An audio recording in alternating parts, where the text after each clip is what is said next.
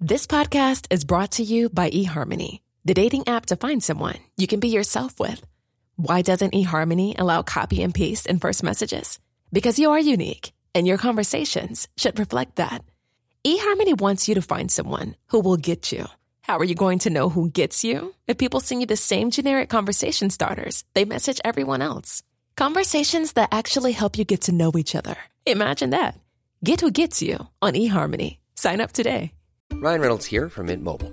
With the price of just about everything going up during inflation, we thought we'd bring our prices down.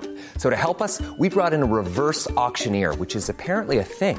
Mint Mobile Unlimited Premium Wireless. How to get 30, 30, bit to get 30, bit to get 20, 20, 20, bit to get 20, 20, bit to get 15, 15, 15, 15, just $15 a month? Sold! Give it a try at mintmobile.com/switch. $45 up front for 3 months plus taxes and fees. Promo rate for new customers for limited time. Unlimited more than 40 gigabytes per month. Slows full terms at mintmobile.com. So, you want to know the story of Splatterhouse, the new horror video game for TurboGrafx-16? They say he stalks the old haunted mansion. They say he's looking for his girlfriend. They say his only weapon against the maggot-eating ghouls of Tucker is a 2x4. And you say you want to play this game? Splatterhouse. Buy a TurboGrafx-16 system now and get one of 38 selected games free. It's the only commercial. I'm scared. It's very scary. It's very scary. Be afraid.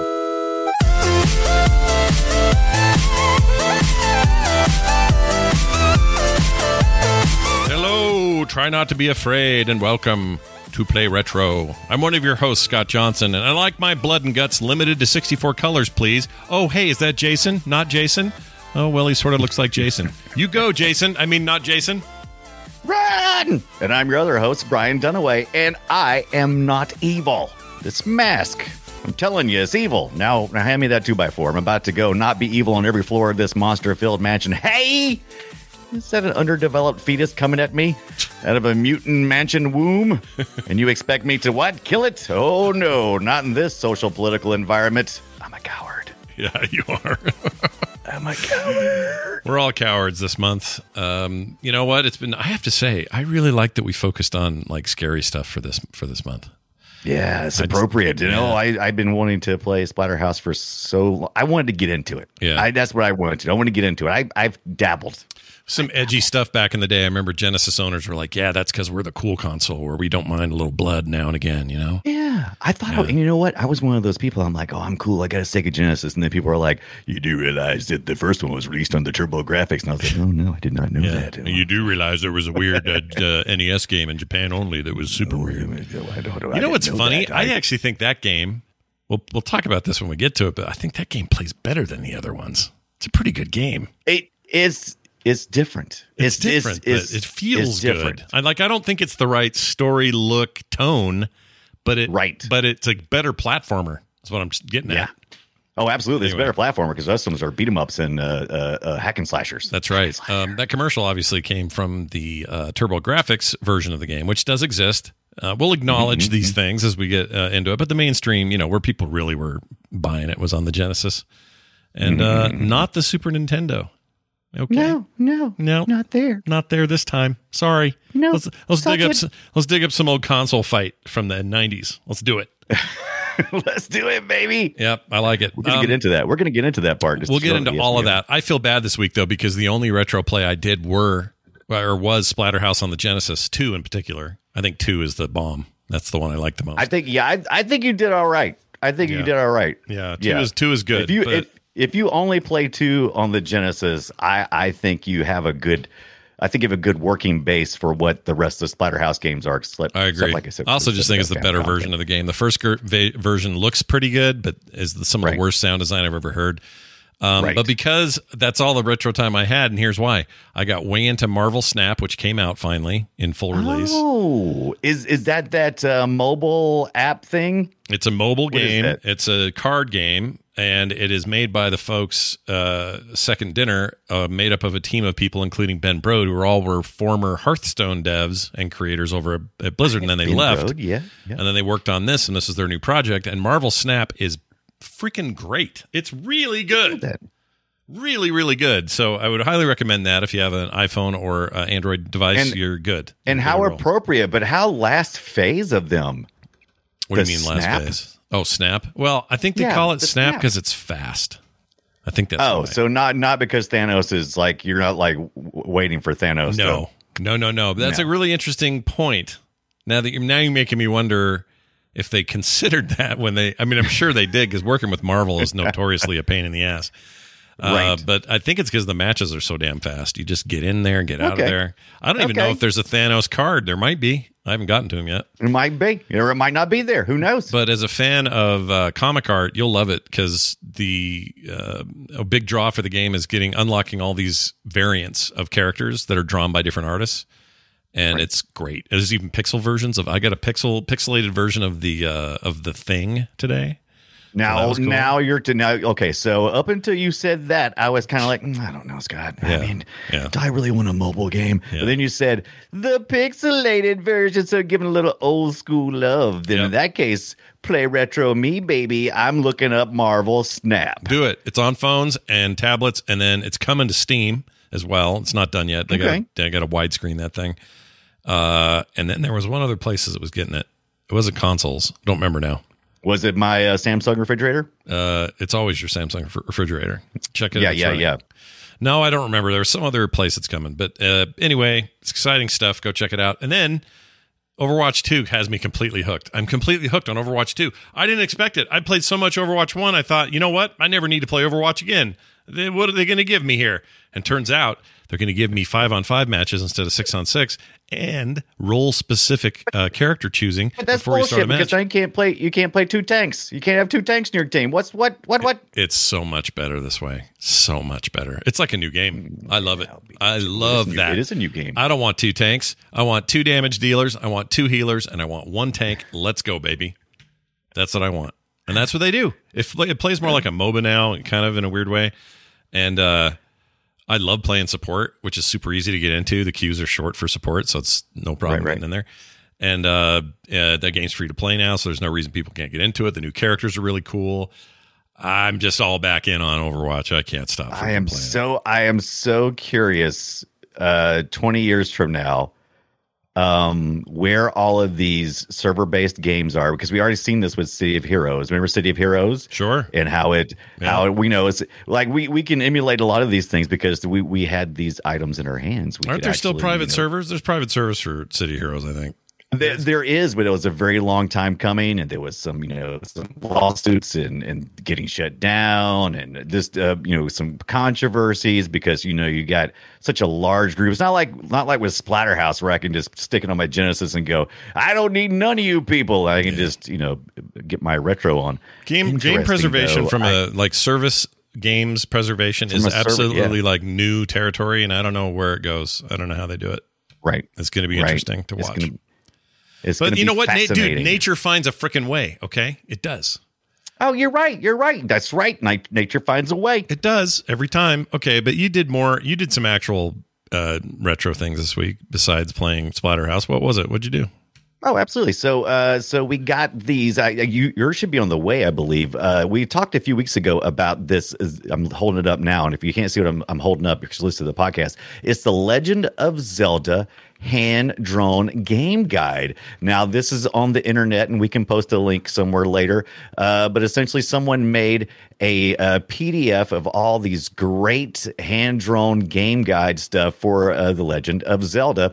Nice. And so our good friends, so Dominic from Aggieland Printing in Bryan, Texas, heard what we'd said and said, I own a print shop, and printed this up and sent it on out, and you'll get yours very soon. I got to talk to that dude about some other stuff. Dominic, send me an email. I got some printer. I got some needs.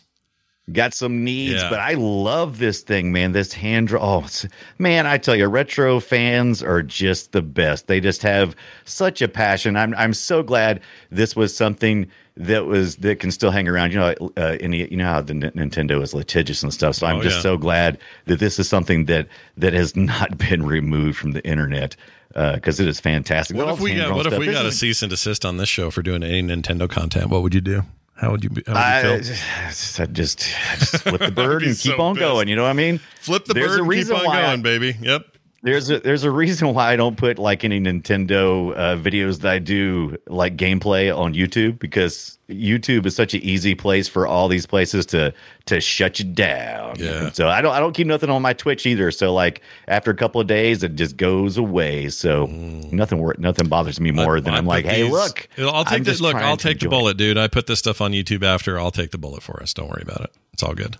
There you go. Yeah, games preservation. We're all about it here. On the show. Anyway, mine's on the way. I guess I think it may have arrived today, and I just have to go get it from the P.O. box. So I will do that. That sounds good. But Dominic, also, you need to call me. You need to email me. Yeah, go ahead. Also, speaking of things that will arrive soon, tomorrow my Steam Deck dock is on the way, and it should be here tomorrow. And boy, oh boy, I was so excited whenever I got my Steam Deck order, and I posted on Twitter, and everybody was like, "Oh, is it here yet? When's it going to get there?" and all that stuff. And I thought, well, maybe people would be just as excited about me waiting on my Steam Deck dock. Nope. People were like, "I don't want that stupid overpriced thing, blah, blah, blah." And other people were like, "It's fantastic. I love it." And so there's like, boy, do people have opinions. How do you feel about the $89? How do you feel about the price? I find it okay, but I'm coming from a different place. I think a lot of this has to do with where you're coming from. Like, I have docks for my PC laptops, USB-C with network and dual display ports and fast USBs and all that stuff, $129. So $89 for a Steam Deck dock, that doesn't bother me. But I also understand that not everybody's going to need everything that this provided here, because they probably are comparing it to things like the Nintendo dock, which is basically just just a USB, one or two USBs. It has an HDMI out, and you can plug it into the wall, and it stands stuff up. Most people are probably just looking for a nice little stand they can put their dock in, and then one HDMI so they can plug it into a TV, and that's probably it. That's probably all they care about. But no, we care about desktop mode and all that stuff. We want to go in there and tweak and hack and screw around, right? Right. But a lot of people were like, "I'm only going to spend $50 on this one." I'm like, well, for $50, I guess. But the one you're looking at doesn't have, the dual display, which is important to me because I want to send one out with zero latency to a monitor and one to my capture card so I can capture from it. But not everybody has that need. You know what I mean? What about these ones that are, okay. So here's, there are a ton of knockoff ones of these. Oh, there's so much stuff. There's anything from $20 up to what you could get laptop. They plug in just fine. Valve has been very supportive of these docks and stuff, so they're not locking everything down. Going, no, you can't get that. So my actual $129 laptop port works just fine. But it's just not a dock. It doesn't have that docking. Okay, well, I just found a whole bunch of like $39, $28, and they're docks, like straight up docks. I want to get one. And all those that I found in that price range the problem was they had the 10100 network cards, because network cards can really bring the price up. I think the cheapest gigabit one I saw was the $50 one. So maybe that's not important to you. Maybe you're a retro gamer and you're not worried about the network speed. It might not even be important to you. Well, it depends on what you're doing, I guess. I mean, that'd be like what, a downloads consideration, I suppose, is all you're worried about. Yeah, like if you were playing some modern games, maybe you wanted to play it like in the cloud or something. There's a bunch of different ways you can use your Steam Deck. Very versatile, and as a result, very versatile amount of docks. But boy, I tell you, man, people really got mad. It's like, I can't believe it's like, oh, dude, it's okay. People get excited about what they got, what they're into. Right. I get it. Right. And I'm like, it's good. It's fine. It's fine. If you want to get the other one, get the other one. I'm going to, for comparison's sake. Yes. I'm doing it. I'm going to get one. Add to cart. Everybody keeps talking about the JSauce, I believe it's called. KT Data is also just posted but I think it's JSAUX. It's a third party. It seems to be it's one of the more popular ones. It has the gigabit. It's like $50. I think it also has like a good SSD port. So I mean, it's got advantages if those are the things you're looking for. Yeah, it depends. Yeah, just like always, it depends on what you want. I'm going to go ahead and nab at this, and then come Monday when it gets here, by Tuesday's show, we'll be able to talk about it a bit. What do you think of that? What do you think of that? I think that'd be great because I'll have mine by then, and we can discuss it. You know what? It's all a gamble anyway because you're gonna get it. You're not gonna think of a use case until it comes up. Then you're like, shit. I wish I had gotten the other one. Yeah, that's a good point. Well, it's on its way, so we'll do some comparison stuff. I've got a return on this if I needed it. They make it real clear on here. You can return it, which makes me nervous. It's like, don't worry, you can return it if it's garbage. We promise. That is the one disadvantage to the Steam Deck dock. I feel like once I get it, if I didn't return it, I probably could, but it's probably going to be a big old hassle. Unlike Amazon, where it's just like you just drop it back in the UPS store and say bye now. I wonder. 5 minutes later, you have your refund. I wonder if it's a giant pain to do.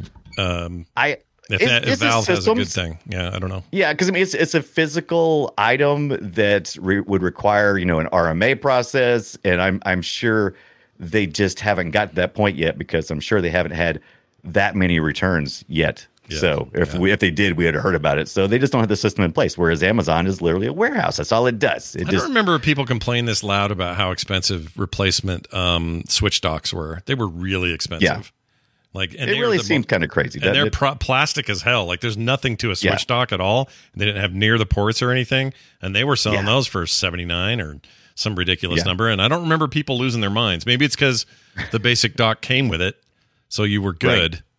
I don't know. I don't know. Yeah, I think to be honest with you, I really feel like they should have sold like the top end with the dock or something. Like that should have been an option while they were selling stuff. But I don't even know if they knew they were going to have the dock ready in time because they're still putting out firmware updates and stuff for that dock. So it's going to be a little bit of experiment for here. Well, we'll see. Come next week, we'll both have our docks and we'll talk about them more on the show. Yeah. We'll call it the What's Up Doc episode. What's Up Doc episode. That's right. But now this. Destroy it. Guys, that laugh is appropriate because it's Halloween month. Ooh. And today we're talking about Splatterhouse. Let me give you the background. 2 college students, Rick Taylor and Jennifer Willis. Okay? You're going to want to remember Rick Taylor. All right. Oh, he is the man. He is the man.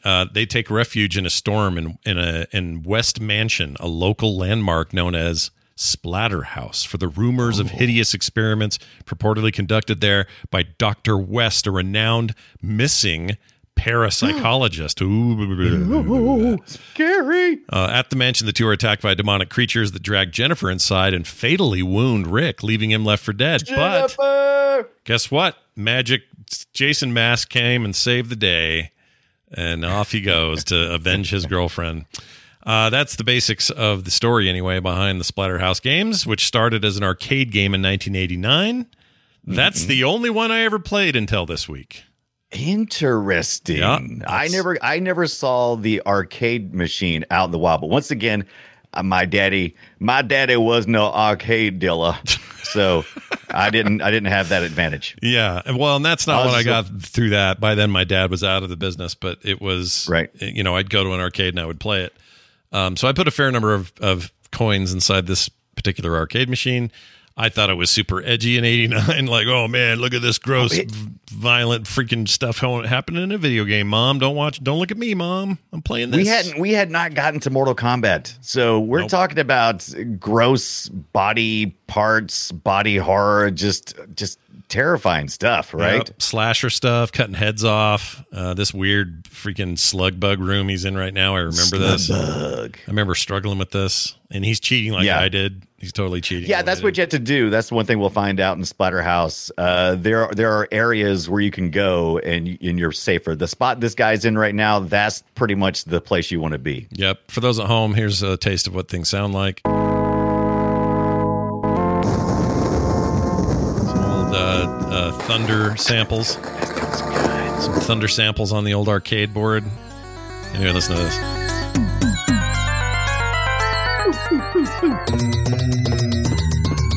Now, here's what I don't understand. I'm going to pause this for just a second. He's going to pick up a cleaver here in a second. He's going to start whacking the heads off these enemies. Now, I want you to hear the sound that makes. It's all wrong. Listen to this. What? Why is it racquetball, dude? Why? Yeah, so that's a really good question. So I did a little deep dive, as I always do. Shigeru Yokoyama, the developer of this game. There's a lot of other people involved too, but that's usually the name that comes up. And one of the things that they were looking at was Namco was a little bit as like, hey, you know what? We need to make this not too scary now. So they kept trying different sounds that they could use for chopping something in half. And I guess everything was a little bit too graphic. And so they ended up just doing this popping noise with his mouth. That's how Yokoyama did it with his mouth? That's insane. Described it. Hold on. Well, I think they simulated it, but it sounds just like That sounds like they're playing racquetball to me. It does, but it was just like just breathing out and popping at the end of the breath, according to the interview. If that's correct, and he's saying that in an interview, I'm impressed with what he can do with his freaking mouth, man. Yeah, like I said, I think that's a representation of the sound he made. I think they made it digitally, but yeah, they were, or maybe not. I'm not sure. Yeah. So that they didn't say how far beyond that. He just said that was the example that he gave them on how to do it. Well, we're also talking about an era where platformers reign supreme, and this is one of those. It's a let's go left or right. One thing that made it unique, I thought, at the time, we're looking at one of these examples right now, same with the creature room before, he would enter rooms that were basically kind of boss rooms. Yes. And have to fight like haunted furniture and knives and, whatever else is in this place before he could get out of there. And I thought that was so cool because when I would get there, I'd be like, look at me. I'm a killer. I'm a really good video game player. I made it to the boss room and I'm fighting paintings now. How cool is that? And also just this game, first of all, is in the arcade, so I could go to the arcade and play it. This would have been like, sorry, son, can't have that in the house kind of game. Oh, no. You can't have Satan in the house. No, thanks. Nope. And so I didn't do, that, but we would go and plunk quarters into this thing and have a ball. I really, really liked it in the arcade. So hats off to the arcade. The thing I found, the best thing about this game is how satisfying it is to whack stuff and to slice stuff, hack and slash. It's so satisfying. Even that stupid sound, it actually fits. It's a little weird and it feels disconnected, but everything is very satisfying. Like you feel like you're really laying down punches. Rick is a badass, right? He's imbued with the power of the mask, of the terror mask, and he was already pretty buff, but man, he just like buffs out and he just whacks things. Oh, he's completely ripped. I don't know if did they ever get in trouble for basically making Jason the game, because that's what this is. Not here, because the games were developed. The arcade game was developed for the Japanese market. Some of the arcade machines did make it to the U.S., but I don't think it was through any normal distribution channels were they distributed. So they weren't worried about it because it's a little more lax in Asia with the copyright laws and stuff. As a matter of fact, with the TurboGrafx one that was officially launched in the U.S., they changed the mask to like a red color. So yeah, no trouble here because it was primarily just a Japanese release that made it over in some cases. Well, the one thing that made it unique, in my opinion, is the game. It had you pick up items. I mean, a lot of games did, like Double Dragon, you'd pick up a pipe and smack people with it or whatever. But this game was like, hey, you see that gigantic hook over there hanging on the wall? You can have that, and you can like shred people with it. You see that baseball or that harpoon something? Yeah, you want to harpoon a guy? You can do it. Do you want to take the giant 2x4 as mentioned in that commercial, and you want to slam a guy against the wall and splatter him, like Splatterhouse reasons? You can do that as well. And I at the time anyway, that felt maybe not unique, but it felt really well implemented here, where items mattered, and they weren't just throwaway ideas that were going to break in 2 seconds. And I really like that. For some reason, the guy playing this playthrough that I captured a bunch of this from, for some reason, he barely uses the guns, and I can't figure out why. It's really important to use the gun, especially some of the later areas, because it's a pretty cool gun. Cool gun he's got here. They had an arcade game, right? I didn't play as much like the arcade game. It has a rifle in the arcade game, so yeah. Totally does. But it's a very cool game. Then along comes the weirdest thing ever. All right. This Japanese thing. We got to talk about this. I'll play some sound from it first. Here's what the game, and if you pronounce it, I hope I get this right. Splatterhouse Wanpaku Graffiti. Pretty good. Wanpaku Graffiti, correct. Yeah, It's one of those chibi type reimaginings of the series, right? Yes, which did not come here at all. Ended up on the Famicom in 1989. It's an 8-bit game, obviously. Here's what that sounded like.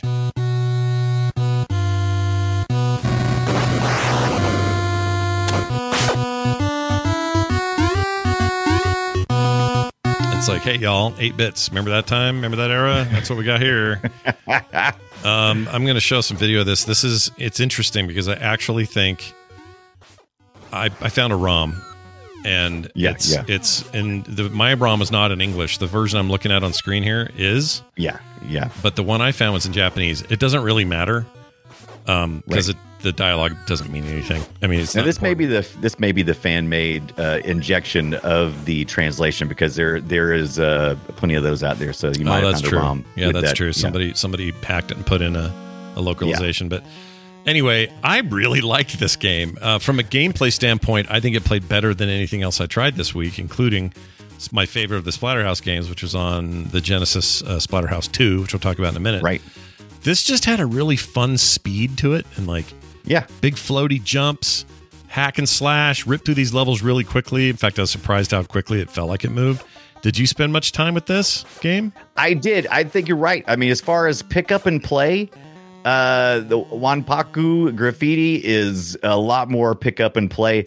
I feel like the Splatterhouse series itself, though, it looks like a fighter on the surface, but if you really let yourself, get immersed into it, I spent more time with the other games simply because if you had like 15, 20 minutes to play in these games, you had the best experience here. But I like I said, I feel like the other ones, because of the story stuff, because of it's a really simple and tropey story of slasher movies, and that's what all the monsters you're fighting are all from slasher movies and hardcore horror from the 80s. Yeah. These are all Hammer film type characters, or Universal monsters like Dracula, who is doing some Michael Jackson action up here. Dude, on the screen. Totally does it. In fact, when he first comes out, the music sounds like it's Thriller. It's Thriller. I mean, they didn't care about copyright back then. They were just like, whatever, man. No. They were safe. That's the reason why they didn't release it in America. He's doing a little moonwalk there. He shoots you a bird. No, it's a peace sign. Yeah. But yeah, I'm with you.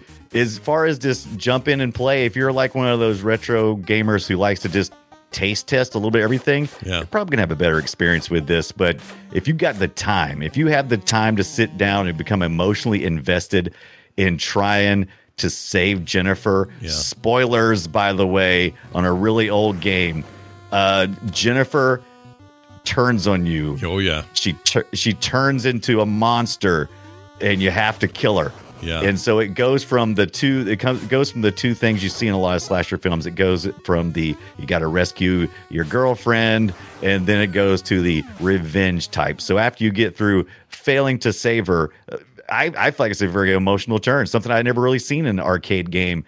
Taking that turn. Yeah. And so then you really do feel like it's like, oh, now I got a reason to kill these blobs of whatever these things are, stuff that's from the Reanimator and the Evil Dead and the other. They make all kinds of references. Times. Yeah, they don't hold back on that, which I think I'm totally fine with. And I don't even know if you could, like, if you own the Friday the 13th IP, can you even go after someone for using a hockey mask on their murderer? Not later on. Like by the time they got to Splatterhouse 2, I guess they had kind of already decided it, because they work with Paramount, right? Is that who did? I think it was Paramount. I think Pictures. It was. Yeah. They'd already worked something out, because they changed the mask look a good bit by the time they got to Splatterhouse 2.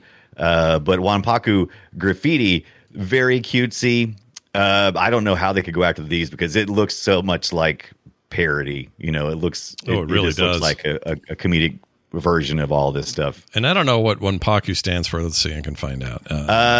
It's like fun menace. Like, I think there was a comparison I read. Like they released Dennis the Menace in Japan as Wanpaku Dennis or something like that. So it's like a playful menace. Playful menace is what that means. Interesting. Yeah, that's roughly what it translates to. I'm sure somebody probably could go, no, Brian, specifically is it, but that's the heart of it. Graffiti apparently didn't mean anything. I don't. Maybe it's the fun word at the time. There's like, hey, you guys seen this weird English word? What's it called again? Graffiti. That's fun to say. Yep. Let's put it in there. It's fun to say. I just realized there is an English version that was released in the Namco Museum Archives Volume 1 compilation, which came out in 2020. Okay. Didn't know about that. So if you're looking for a way to play that, that exists. That's a thing. Okay. I didn't know that. I had the Namco Museum for the PS1, which included Galaga and Splatterhouse 1. Yeah, see, this is new to me too. This was let's see, Namcot collection. Yeah. That's the Japanese version of the Namcot. Yeah, that's weird. Oh, here it is. Volume 1 on Steam. Let me just see if this is... But it's Namco. I think they still say Namco. Okay. So here's what you get. The games that come with it on there, 11 titles. Right. You get the 8-bit remastered version of Pac-Man Championship Edition, which is great, by the way. Nice. The 8-bit version of Championship is ridiculous. I love it. Anyway, it includes Galaxian, Pac-Man, Xevious, Mappy, Dig Dug, the Tower of Druga, Sky Kid, Dragon Buster, Dragon Spirit, The New Legend, Splatterhouse, One Paku Graffiti, and Pac-Man Championship Edition 8-bit remaster. Nice. The reviews on Steam aren't great, but why? Usually it's like interface or stuff like that. Usually, right? Yeah, that's what you're really selling. How can they I know what usually people get mad about. I can't believe they included the TurboGrafx 16 version when everybody knows the arcade version was far superior. That's usually where you get people pissed. Yeah, that's true. By the way, normally $20 on sale right now for $4.99. I might grab this. I'm on its own Steam, you say? Yeah, I might grab it. I'm down with says it's totally verified for Steam Deck as well. Oh, excellent. Because I'm going to go back and play these. These have really captured my imagination. I'm going to grab this. I'm doing it. I'm doing it right now. I'm doing it. I'm soaking in it. Yeah, $5. Come on now. And it's called the Namcot, right? No, you want the one that's literally Namco Museum Archives Volume 1 2020 on Steam. There was a Japanese version of it, but they're calling it Archives. So that other one was Namco Museum. They have Namco Museum 1, 2, but these are called Archives. Interesting. Yeah, because it's the old stuff, right? Yeah. Let's see. What was that second game there? Oh, you're right. It is 75% off right now for $4. Oh, and look, I have a friend who has it too. Sweet. I'm getting this. I'm getting Mappy. I can't wait for us to talk about Mappy. I like Mappy. Mappy's great. Mappy's underrated. Mappy's all right. Or I should say Mappy is rated. You know, Mappy is appropriately rated, probably. But we all love Mappy. By the way, the TurboGrafx 16 version was predated the Splatterhouse 2 on Genesis and 3 on Genesis by like 2 years. They put it out early. Yeah, and that's where a lot of people experienced it that I talked to was the TurboGrafx, even though that's okay. A lot of people online, retro gamers who I talked to, played in the TurboGrafx. The people I know all had Genesis. I didn't know anybody around here who had a TurboGrafx 16 at the time. So, but I know online, a lot of my friends online. I had a friend with one, and he was insufferable about it. He was a bit like a vegan, vegans are all right. What am I trying to think of? You know what? Crossfitters talk like this. There you go, Crossfitter. He's like the Crossfitters of retro gaming. That's systems. That's what all of the TurboGrafx 16 people I knew were like that. They were just kind of a-holes about what they owned or what they had. But I guess so, because it was the first one in that new generation. It was supposed to be a 16-bit, and it kind of is. It's according to how you look at it. It was 8/16, so the CPU was 8-bit, but then we had a 16-bit GPU, I think, right? Yeah, video card. So I could understand. I would understand that. You know, it's like, hey, look at me, I'm cutting edge. You haven't got nothing 16-bit yet. You're still playing on your stupid NES. Yeah, you slacker ass slacker. Right, you slacking. Look at you. Look at my graphics, and they did. They got the freaking Splatterhouse. We couldn't get one of those in the U.S. on the NES because NES was having a fight with Namco at that time. By the way, do you remember that? I do remember that. There was a big fight. It was something Pac-Man. No, what was the deal? No, it was Namco's. Namco was one of the first to get a licensing deal with Nintendo, and this is before Nintendo decided that they wanted to have control of all the kart productions and to take their bit.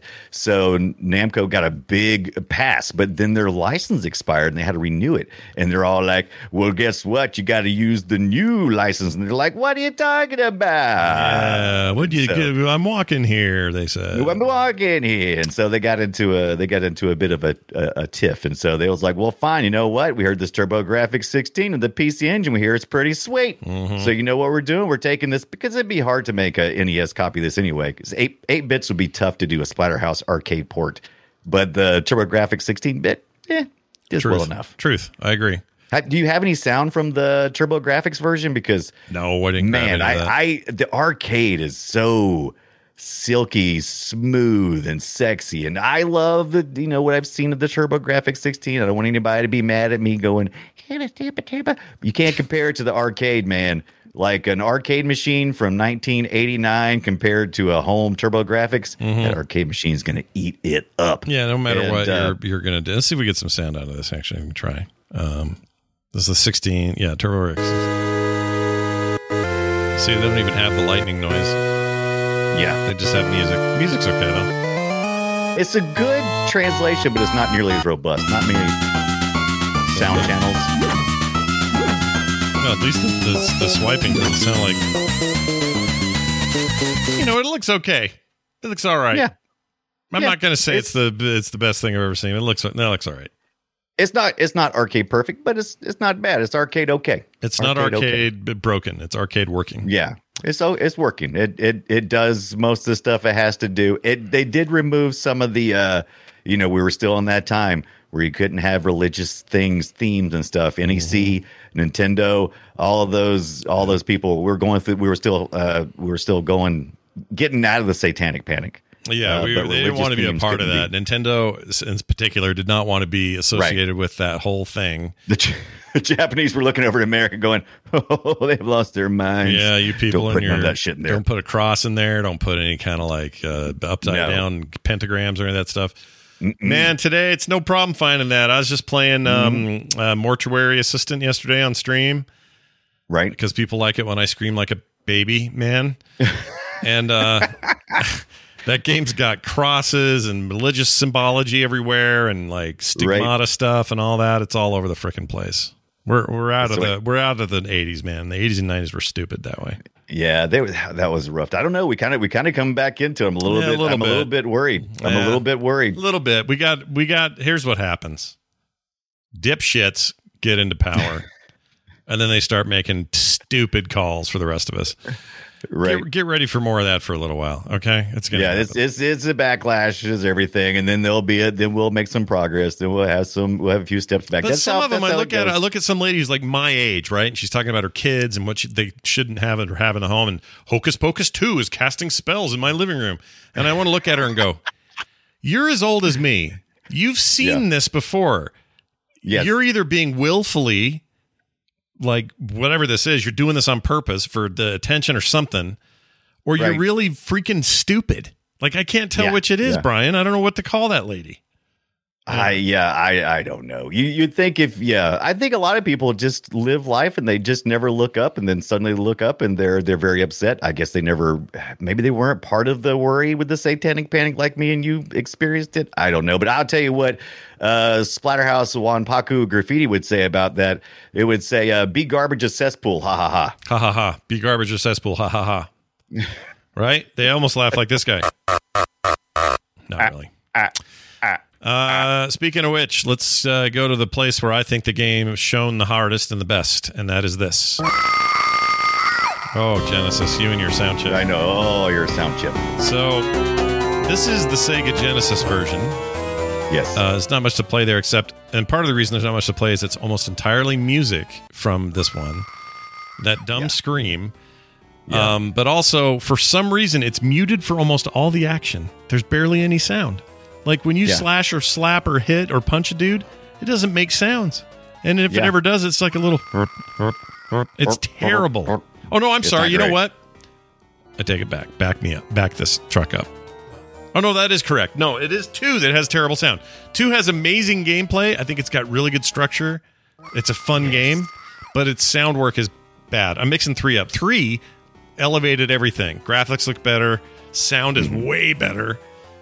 but it's not as cohesive of a design, I think. Right. They really switched up the gameplay part in part 3. But in part 2, on the Genesis, one of the things that the Genesis they excelled at, we talk about all the time how the SNES had the best sound, but and the Genesis was okay. But where the Genesis really shined was its ability to get pixels on the screen and do them fast and be sexy. And this is a good looking.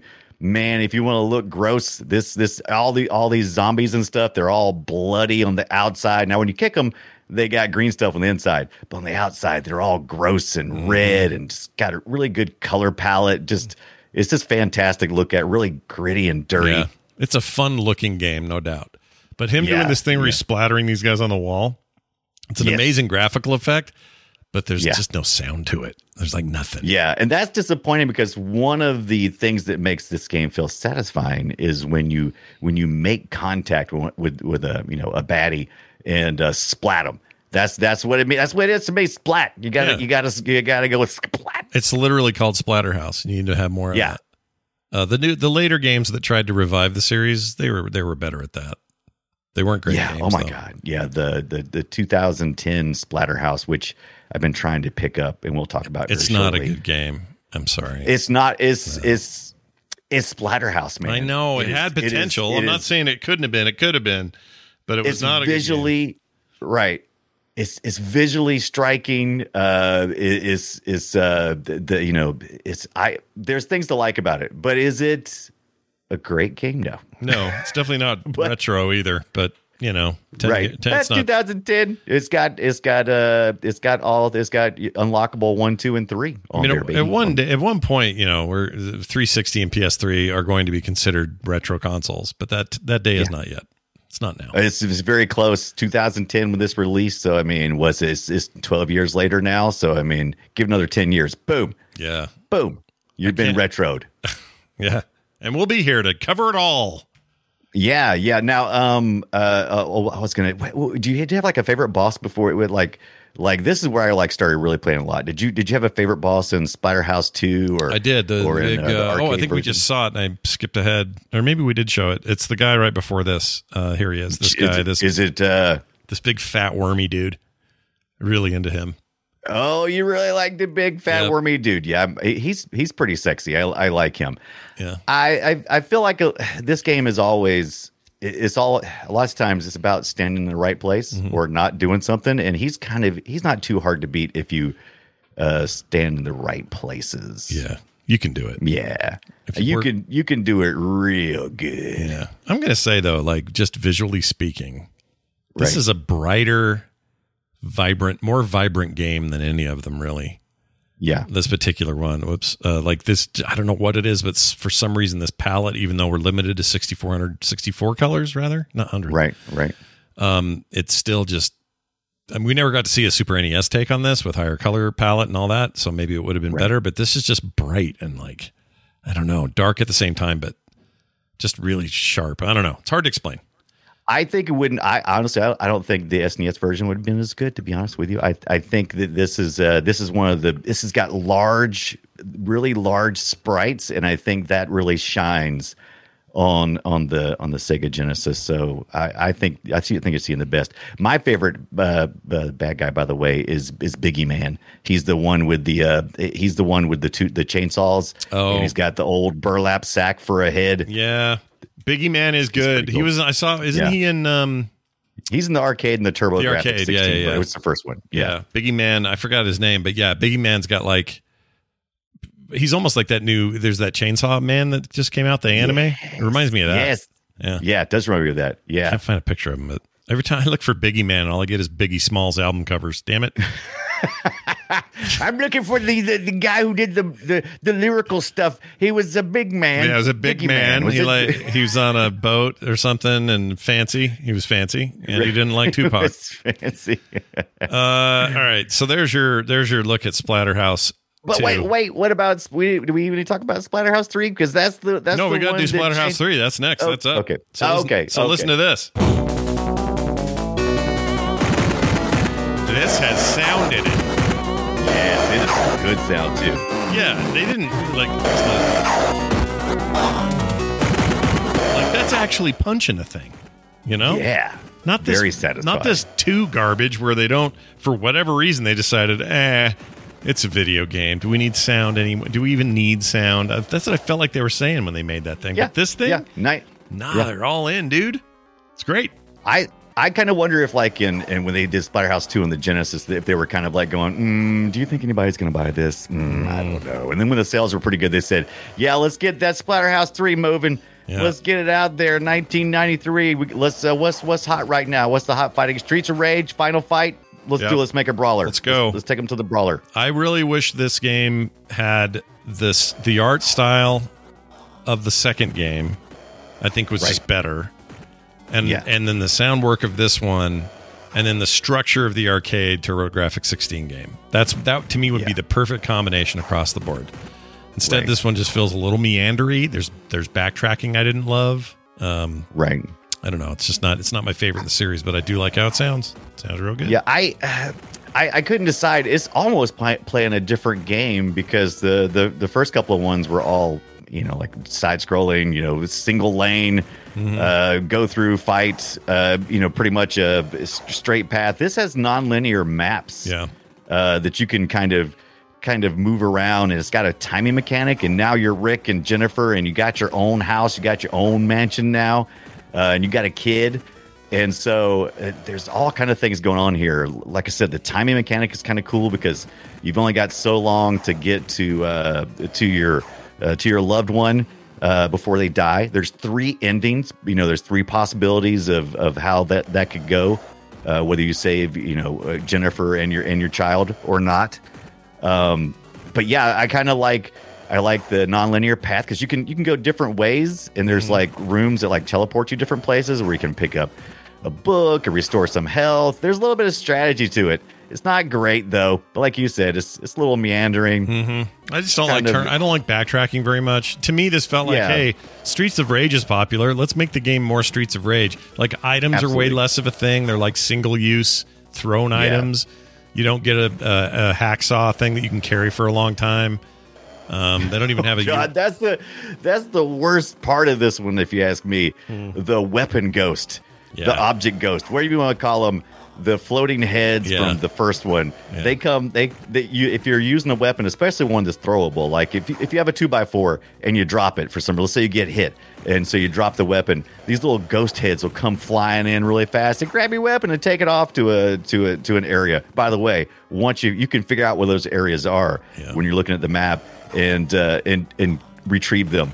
But it's a pain in the butt. Cinder Block is my favorite one though. But it's really effective. It's a one hit blow. But then before you can even get near that thing, the ghost head comes down and goes, yeah, I'm going to take your shit away. Right.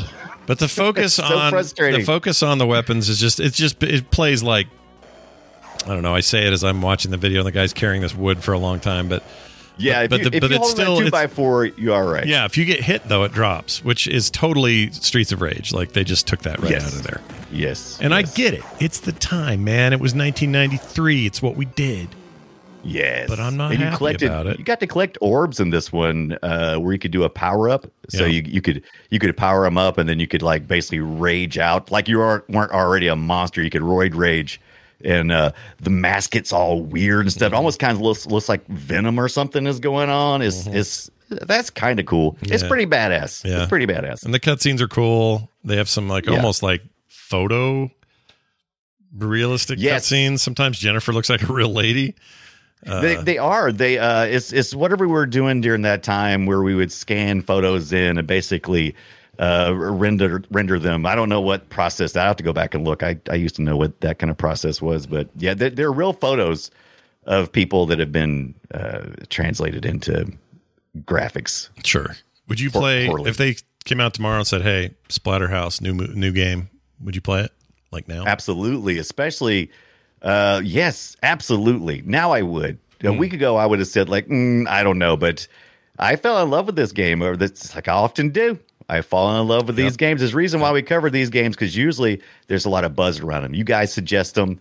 and then we'll get in there, and I'm just like you. I'm a retro game lover, and I missed out on most of this stuff. And when I dive a little deeper, I see why people are still talking about it. This many years later. Yeah, and I don't think this one was all blood and guts, and that's what drove its sales. I mean, there's some of that, right? It's just provocative, especially at the time. Yeah. But I think there's meat to it. No pun intended. Yeah. There's a lot of meat in the game. I'm kind of jealous of the if there's anything I would never have been jealous of the TurboGrafx 16. By looking at the library, I was always like, and I didn't miss out on anything. This is the one time I was like, oh man, I would have loved to have had this when I was 1990. It would have totally been my jam. I would have loved this. Oh hell yeah! I mean I liked it in the arcade, but since I couldn't get it at home. I just sort of forgot, Yeah. And then Mortal Kombat rolls around. I'm like, oh, now I'm old enough to make my own damn decisions. Sorry, Mom. That's right. Freaking, you can't tell me what to do, mommy. Yeah, and by then she's like sitting down with a controller and laughing at how she couldn't control fighters very well. Like she had changed her tune by the time I was out of high school. Yeah. Like suddenly everything is fine. Oh yeah, that's great. Ha ha. But before that, it was like, we will not have that trash in this house. We will not have it. Yep, she wasn't into it. So it wasn't even that long from like 1989 to 1995. It was only 6 years, and already for the PS1, they included Splatterhouse 1, the arcade version, on the Namco Museum for the PlayStation. Yep. That seems like. That's like, wow, can you say museum after a game is only 6 years old? I mean, I know I know they also maybe included it because Shigeru Yokoyama did Galaga. But you're playing some of the footage from the 2010. Yeah, we're looking at the 2010 killer soundtrack. It's got great soundtrack. It's got lots of blood. So much all over the screen. More than you might expect. I don't know. It's surprising how much blood there is, but I think there's more blood than these creatures have in their bodies. But it's a very stylistic, weird game. I like what they were trying to do here. I just don't know if they got there. I don't know. It's hard to explain. It feels doing like those quick time events. Oh, just murder him. Do it again. That's what I'm saying. Make another one. Yeah. Now's the time. They kind of use that the Batman Arkham Asylum combat. Right. It totally reminds me of that, and it worked. It was pretty good. I actually still think this looks really nice. Like well, I mean, we kind of crested on graphics anyway. Like we're not really that different than we were 10 years ago, but it's real pretty. Well, I was trying to think of what the things are going to be. What are going to be the things that are really going to mark this as early, as 2010. And the main complaint I heard from people on this game was loading screens. So is that going to be the thing? It's like, oh, you don't want to die in one of these 2010 games because you did. You're going to be punished by having to wait for a loading screen. Mm-hmm. Yeah. But this game 2010 came, I think, released like at about $40. And it was you could if you got a particular one, you would get a game code and you could unlock Splatterhouse 1 arcade version 2 and 3, so you could also cool. play those. I didn't know that. That's awesome. Yeah, or you could unlock it as you played if you didn't get a code. So I've been looking this past week to pick up a copy of Splatterhouse for the PS3 or the 360. I have both of those consoles, and they are getting it just almost as ridiculously as expensive as the 1, 2, and 3, which are very expensive as well. Over $100 lots of times for any of these. I just don't know if there weren't that many sold, or people just didn't think it was worth keeping, and they've just gotten so rare. You think the idea of a new Splatterhouse game? How do I put this? Like, to truly do what the original did, which was such a send-up of other horror tropes, you'd have to kind of lean into that, and I think things are more litigious and weird now if you're going to do a mainstream thing like that. So, also, like the idea of somebody asked me on Twitter today, do you think they'll ever do a Splatterhouse, like, full-blown, full-length feature film? No, because it's making fun. It's like what Scary Movie is to Scream, right? Yeah. Like they're already doing the parody's already happening. So the movies that it's making fun of already exist. You want to make a movie about a thing that makes fun of other movies? Like, I don't know if that works. Yeah, it's kind of like Street Fighter, the movie, the game. Yeah. I mean, once you've passed it back and forth through the system enough times, it's just like, oh, we photocopied this too many times. Does it apply? But I would like to, but I still would watch a Splatterhouse movie if they put it out. I don't know why. There's something very attractive about this modern, old fairy tales. Like, okay, listen, I kept thinking about Mario. I kept thinking about Princess Peach and Mario when I was playing this past week. As I kept going, Rick and Jennifer. Rick's got to save his princess of sorts. Sure. But it's in this dark tale. And, it's a tale as old as time. Tale as old as time. Yeah. And so it's interesting that we took these slasher movies from the 70s and 80s, which had all of these modern young people, and we updated the whole fantasy of it. And so I could see them taking an angle to make something modern out of this. In a game, yes. In a movie, I don't think so. I don't think we need it. It would be you'd have to go in a really interesting angle. Because I also there's a couple things I thought about Mario and the princess idea, and then I also thought about a mask that imbues you with power. Too many people from my generation would think of Jim Carrey in The Mask. It would be hard. You would have to take I think you'd have to take a really hard slant into Japanese culture for the U.S. to make this fly. Yeah. I think you'd have to get the whole there's a Terra Mask idea. There's stories about Terra Mask. I mean, this is not a whole new idea. I think it's either anime or manga. I've seen several topics of that. So this is a cultural story that certainly you could find a way. I would like to see as an anime. I wouldn't mind seeing Splatterhouse the anime. Well, weren't there? I'd watch that. Weren't there Splatterhouse at her house comics? Sorry, I'm typing this as I say it. I thought there was something like that, right? Wasn't there a Splatterhouse? You might be thinking of the Splatterhouse TurboGrafx ad that was in Marvel Comics, and I think you also got one. It was basically just the TurboGrafx ad for this game. It was illustrated. Oh, look at this! But there could have been some Splatterhouse because there's a lot of fan based stuff. Oh, this is Splatterhouse and Slaughterhouse 5 keep getting mixed up in the results. It's so funny. It does. It happens all the time. So people always ask me, I was like, Splatterhouse? And it's like, yeah. You mean Splatterhouse 5? And it's like, no, not Slaughterhouse. No, Splatterhouse. Maybe I'll draw him. I'm kind of in the mood. Maybe I'll draw this dude. He is way cool. Have you seen the Splatterhouse trilogy? I came really close to ordering this. I haven't ruled it out yet. Actually, they made me an offer on eBay I was looking at it. It's the Splatterhouse trilogy for the Dreamcast, and it's fan made based on the Beats of Rage, which is that open source video game engine. Yeah, for the Streets of Rage essentially, and people just drop in their own graphics and stuff. It looks pretty cool. So wait, was this made for? When was this made? Recently? Like a recent? No, for the Dreamcast. So, during that era. Interesting. But that was always, you couldn't go buy that. You had to, know how to get on Usenet and download that thing or what? How would you get a hold of that? Because it doesn't sound like you would. Well, today you can just order. People make them on eBay and you just order them and, $10-20. And so, it's like, oh, well, why does it cost $10 or $20 when it's a free game? They tell you on eBay, oh, it's a free game. However, I bought the case. I printed out this nice, nice cover. It looks like an official, Dreamcast thing. And so, but back in the day, that's how you'd do it. You would, you'd find somebody. Yeah. You couldn't go to Walmart or nothing. Or Amazon. And who'd want to, really? Who'd want to? At the end of the day. Yeah. Well, all right. This has been an interesting look at a game series that many of you probably never even seen. So we hope we've opened your eyes to a hot new franchise known as Splatterhouse 1, 2, and 3, plus a weird Japanese offshoot and a bad 2010 game that didn't do that well. Yeah. I want to say two things real quick before we cut off of that. I got some scrutiny from some trivia I read. Uh-oh.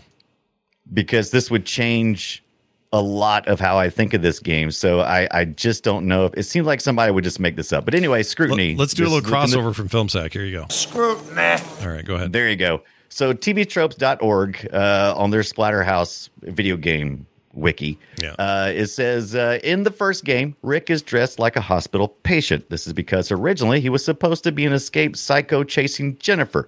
Him being a standard good guy and her actual boyfriend was a case of last minute. This example contains a trivia entry. It should be moved to the trivia tab. Executive meddling. So the trope is executive meddling, that it was originally going to be that he was from a mental hospital, but he was parasite. I don't know. I can visually see maybe, but it feels like, retconning something. It feels like they're going back and going, yeah, that's what happened. That's why he looks like that. This would be a scary, like somebody built like Dave Bautista, no shirt on, ripped up pants like the Hulk, the stupid mask on, covered in blood, chasing you down a hallway. That's scary shit. Rick, come on, Rick. Cool. Be cool, bro. Yeah, be cool, Rick. Cool. I remember you before you died. Be cool, buddy. Right. You want to know what GamePro thought back in May of 1992? Always. All right. If you can't appreciate Splatterhouse gross out factor, you can surely appreciate its other redeeming qualities, which include awesome graphics, neato sound effects and music, Mondo challenge, and non-thumb threatening character control. If you ever wanted to seek revenge on all those early childhood closet monsters, now's your chance to do it vicariously through Splatterhouse 2. Good to the last splat. That is such the 1992 vernacular. That whole thing just reeked of 1992, from the neato sound effects, awesome graphics, Mondo challenge. What'd you think of the Splatterhouse 3 cover art for the Genesis? It's very like Boris Vallejo. I liked it. It's Julio somebody. Right. I don't know his real name. I like it, but it doesn't fit. Like that hair's wrong. Like he looks like he looks like a predator somehow. The hair like bleeds into his mask. It's weird. That's well, when you Hulk out, when you power up, that's kind of what it does. It kind of wraps around your head like these weird tentacle things. But I think they overdid it. I'm with you.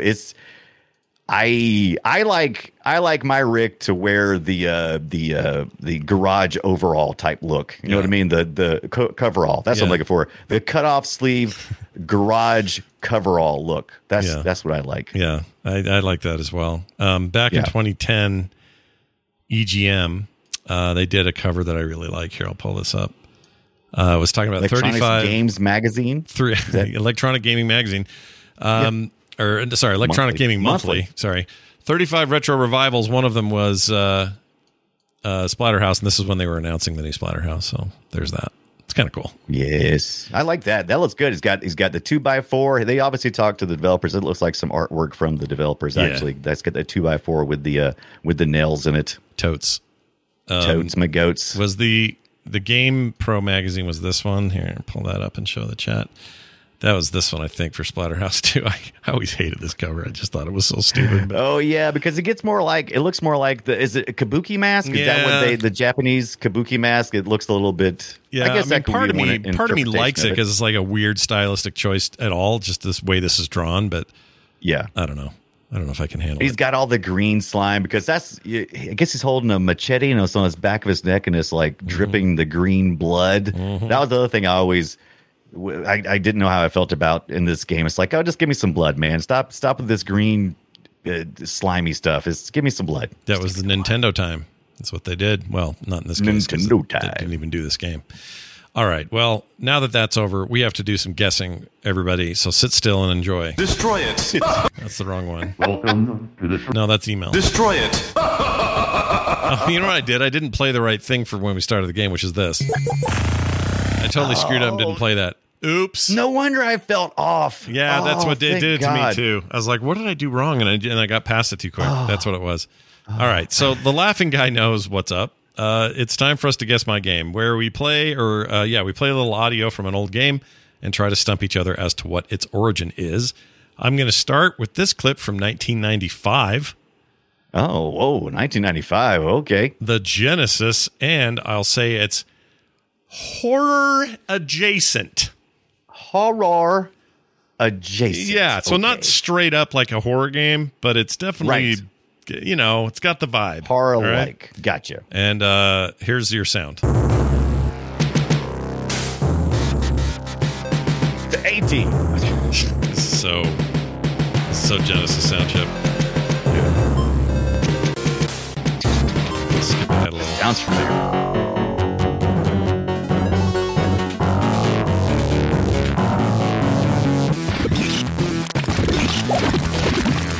Oh, wow. Very bubbly. Very bubbly. Oh, that might give you a hint.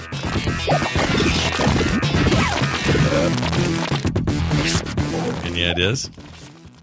No, it's part of it sounded like the very beginning sounded very familiar, but then the actual gameplay does not. And that bubble up sound. Okay, so 1995, this is the Sega Genesis. Yep. This is late in the Genesis life cycle, right? Yep. So, this is just prior to PlayStation's a year away in Japan. Yeah, just a year away. A couple of years. Yeah, it's horror adjacent. Who's the developer? Oh, let me tell you. This is. I wrote this one down. And is this the first in a series? No, there was no follow-up to it. So it's only one. Okay. Only one. It was Sega Technical Institute was the developer. Oh, so it was STI. Okay. Yep. And publisher Sega. It's a Sega joint. Right. Yeah. I'll give you one other hint on that front. It was... let's see. No, that won't give you anything, I don't think. Interesting. I can't say that I know. It feels like it's military-based, but like with alien hints to it or something. Well, you're really in the right zone. I'll just tell you because it's going to be hard. But do you remember the game The Ooze? The Ooze. I remember the cover art, but I don't remember anything about the game. I never played it. Let me take a look. It's awesome. The Ooze is the technical achievement as far as I'm concerned. Okay. This trippy concept of like this goo that moved around the screen, this green pile, and had like a skull in it, and you control it. And you fire off your goo balls and try to kind of, in some ways, it's a bunch of puzzly elements to it as well. I remember this because I was scrolling through my Sega Genesis titles on my RetroArch using Emulation Station, and it'll play, when you go past, it'll play like a short little video clip after it shows you the cover art. Yeah. So I definitely remember this. I've never played it, though. It's a trip. I still think it's an impressive... just like a tech demo for 16-bit systems. It's just really neat looking. That looks neat. Yeah, there's like little snakes coming out of like a tube or something. So is this like you're the ooze? Like, are you some kind of radioactive goose? So ooze? Ooze. So the way it works is, here's the story. The game starts at a chemical plant. Okay, yeah. It's some dumb thing like that. There's a scientist. He sneaks into a research lab. He gets... where he works there. He's trying to find evidence of crimes that were being committed using some toxic gas that he created. Oh. And then... Did he create it out of his butt? Well, the problem is, so he there's either I can't remember if it was an accident or they did it to him, but he gets exposed to the gas and they leave him for dead. They throw him out. The chemicals don't actually kill him, though. It just made him pissed. He becomes like a sentient, formless, monster called the Ooze. Now he's swearing revenge. It's a little Hulk origin, basically, kind of. Yeah, but this is so like third tier horror movie stuff. I mean, I love it. This is such a homage to the almost trauma. Yeah, very trauma.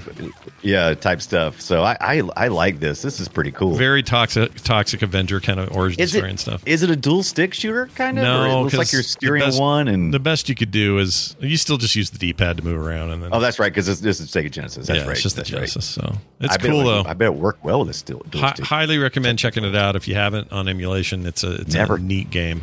Really cool. Yeah, that's cool. All right, Brian. Now, I'm going to play yours. And now, this. What's your year? What do you got here?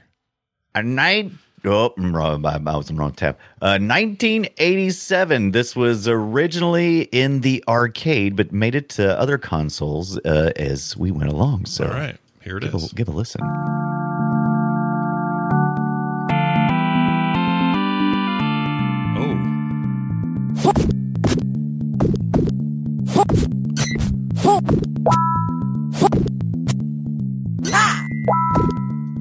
Is this an Atari game? Like Atari? No, this arcade? is we are arcade. Oh, is it Atari? Okay, I got you. Is it Atari? Yeah. No. This is a Tecmo game. Tecmo. Remember Tecmo? Oh yeah.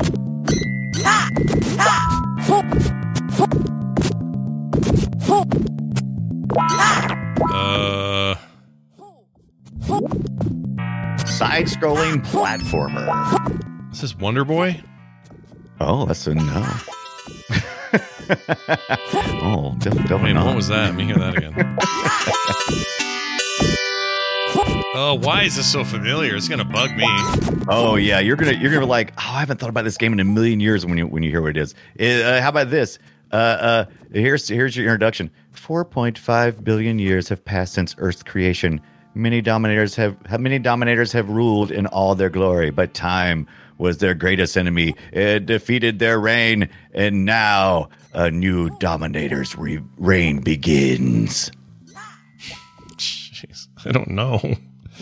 It eventually made it to the NES, made it to, oh my gosh, the Commodore 64, the ZX Spectrum, the Amstrad, the CPC, the Master System, Lynx, your Nokia phone, PlayStation 4, and even the Commodore Amiga. Much beloved, by the way. People love this game. I honestly don't know. How about you assume the role of the legendary warrior? It sounds like about 1,000 games. Rygar. Oh, Rygar! Ow! I like Rygar. It hurts. I don't remember Rygar sounding like a little kid. Here, hold on. This is the arcade version. Yeah, but I don't remember him sounding like a little Link kid. He sounded, in the games I played, it was like, wasn't it? Or am I remembering that wrong? I don't know what I think. I don't know. You might remember some of the later ones. There's other games. There's some other Rygar, the Legendary Adventure. That's part of for the Monster Rancher. And no, that's not right. So yeah, the Rygar, the Legendary Adventure, that kind of stuff. That might be what you're thinking of. Yeah, I tried to play Rygar recently. I think in right. I can't remember why I fired it up and tried to play it, but I remember thinking it didn't hold up very well. You know? Yeah, look at that glitchy, that blink thing that the NES did. That's the other thing I noticed about the Splatterhouse Japanese only game, the graffiti one. Yeah, there was none of that stuff. None of that like flicker and glitch. It's like they figured it out over there or something. It was so much better. Yeah, the Famicom is a little more powerful system than the NES. If I remember didn't know correctly. that. Is that true? Yeah, I believe I remember that correctly. No, I thought it was like same machine, just different branding, same guts. I think it had different stuff. Oh, you might be right. I don't know. What do I know? I don't know things. Right. Maybe I'm remembering it wrongly. That seems like what I remember. Rygar running around in his pajama pants, looking like an idiot. Nice pick. That was a good one. If you guys have a suggestion for a game we should guess, you can always send those into our email, which we're about to read right freaking now. Welcome to the treasure room. Yeah, it's time for emails. We got these emails that come to us at playretroshow@gmail.com. That's playretroshow@gmail.com. We got one from Joseph. Yep. He called in on his Technicolor Dreamcoat. Ooh. And he said, Brian and Scott, I love Play Retro. I've been listening since the Boop days. I also love listening to Core. Well, thank you very much. They're the two shows that make up the gaming party that is the Frog Pants Network. Anyway, I received a Steam Deck early in August, and I just got my email saying... Reserve, sorry. And I just got my email saying mine was ready. I'm super excited. I know it's not something that you can discuss on the show or may not even want to discuss on an email. If not, I understand. But would you be willing to recommend safe-ish sites for ROMs? I have been searching and do not want to download garbage. Thank you and keep up the work, Joseph. Here's my recommendation. The great preserver known as archive.org. Interested in saving everything from old websites to video no one thinks is around anymore to you name it. If it's digital, they want to preserve it. And they have a ton of ROM stuff on there, including games you can play right through their interface, like through archive.org. I think it's a good place and a safe place to go. So I'd go there. Brian, anything else? I agree. There's a good a collection of things at archive.org. And the best part of it is the community there is not just ROM collectors. They're into other things. So if you do find a ROM, it's still going to be dangerous to getting ROMs from archive.org. However, if you look at the comments section, when you're looking at the ROMs, you'll see that there's people having discussions. And if there's a good, healthy discussion threads going on, then you're probably going to be fairly safe. The safest way, of course, is to rip your own ROMs if you can. There's a couple of devices out there that allow you to do that. Get your own carts and then rip them, and then you can play it on your Steam Deck. That's the hard way. Brian likes to do it that way, but Brian likes to do everything the hard way. That's how he does it. That's right. The Well, other plus thing I is- know it's like, yeah. where'd this ROM come from? Well, it came from me. It came from me. That's a good call on that whole end of it. But also, what was I going to say about archive? I forgot now. Something. It's you were a saying very about the frequent comment. question we get, though. People are always asking, where's a safe place to get your ROMs? Because not only is it dangerous for other people, also we know that occasionally some of these ROM sites will be taken over by officials, and it's just always a scary thing. And also, you can go to I believe it's My Abandonware. Is that myabandonware.com? I think that I will sometimes go there because they usually have a good feel on whether or not the game is it really abandoned. You know what I mean? So myabandonware.com. If there's a ROM you're thinking of getting, and you're like trying to choose it from a couple of them, you might want to go to My Abandonware because they'll kind of discuss, is this truly basically public domain? Probably not because it's too short, but is it basically been abandoned? Are you pretty safe? Probably. Yeah. Like, for example, Stormlord for DOS, also for the Genesis. This was a canceled game made in the United Kingdom. Right. Barbarian fantasy platformer thing. A lot of people like it. Tongue-in-cheek arcade adventure game casting the role of Stormlord, the hard man. The hard man. Now, everything that we have said, now those are all gray areas. The safest place and the place I like to get my ROMs from when I'm not ripping my own is I like just buying them off Steam or Good Old Games. If you do a little research, you'll find that most of those ROMs can be extracted either directly or through GitHub applications that allow you to grab those ROMs and play them where you want to. Yeah. So that's usually my two preferred ways to go. Occasionally, I do have to go. I've got no resources, and there's nothing. It's not on abandonware, and then I have to go down my list of stuff, and all this stuff is to say, we can't really recommend any place for ROMs. You do what you want to do. ROMs are a gray area. You have to take your own legal advice. That is absolutely true.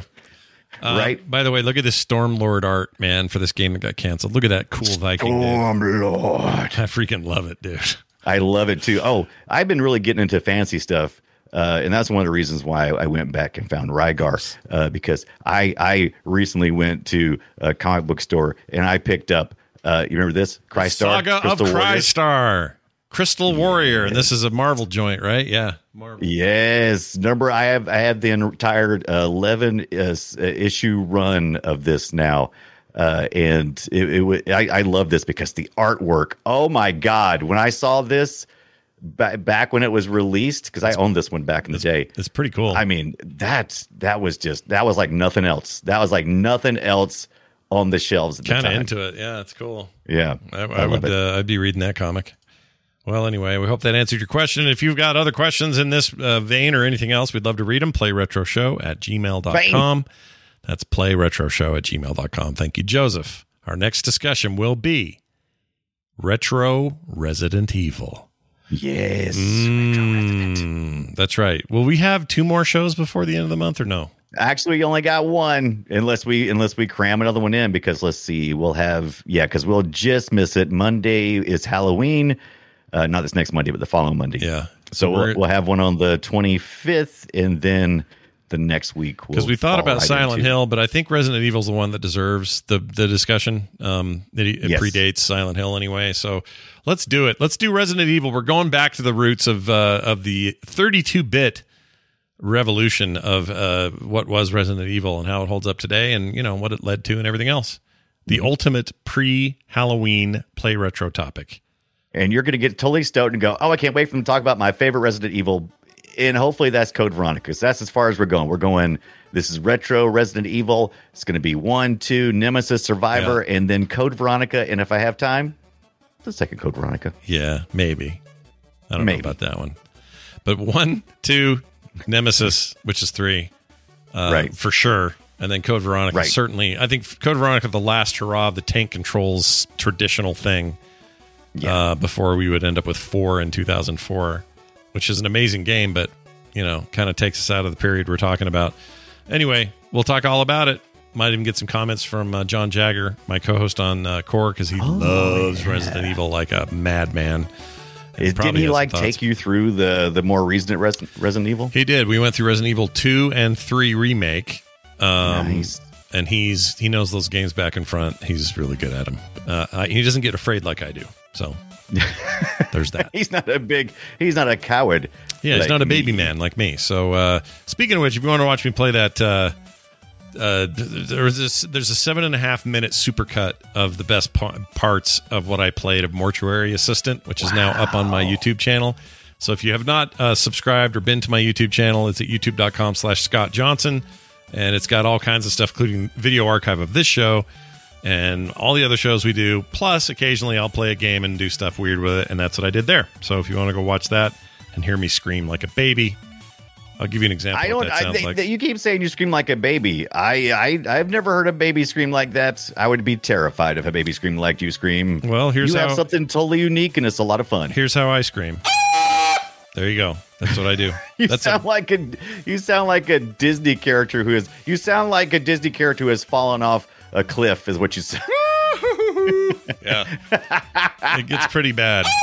And it gets worse than that. So if you want to hear that and hear it frequently, check out that 7.5 minute video of the. You would like to hear a girly man. Yeah. You want to hear a girly man scream? Good news. Plenty of that content out there.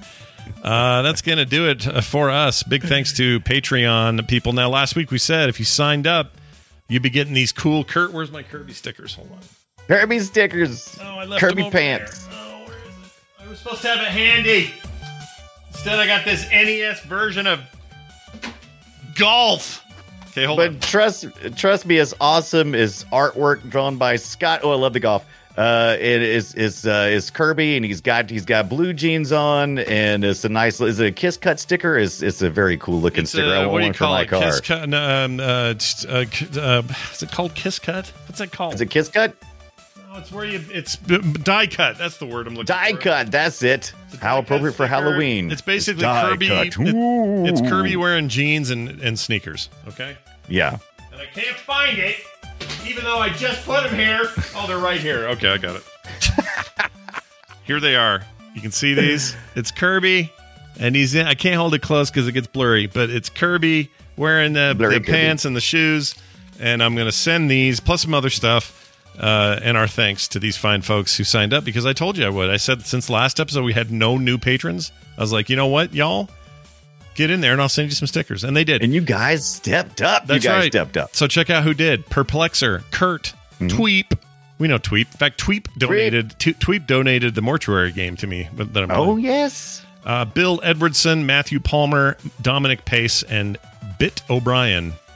Nothing to do with you. There's no relation, I don't think, to you. No, probably not. Anyway, all of these guys, you're getting free stuff. Congratulations and well done. I'm a bunch O'Brien.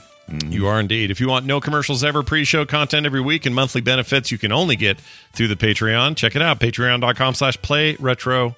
That's Patreon.com/playretro. All right. It's Resident Evil next week, guys. Send us your emails. PlayRetroShow@gmail.com. Frogpants.com/playretro. And if you're trying to find us on Twitter, you can do that too. Play Retro Show on Twitter. Hey, Brian, is there anything else you'd like to say before we go? Yeah, I do a stream every night, 6 p.m. Eastern time. I stream these retro games. Come check it out, you cowards. Naked bastard. I don't know what that means. All right, that's it. Until next week, keep having a great month. Go watch some horror movies and do play something retro. We'll see you next time.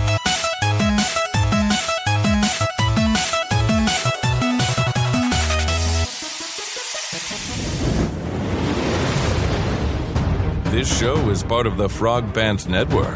Yes. Get more at frogpants.com.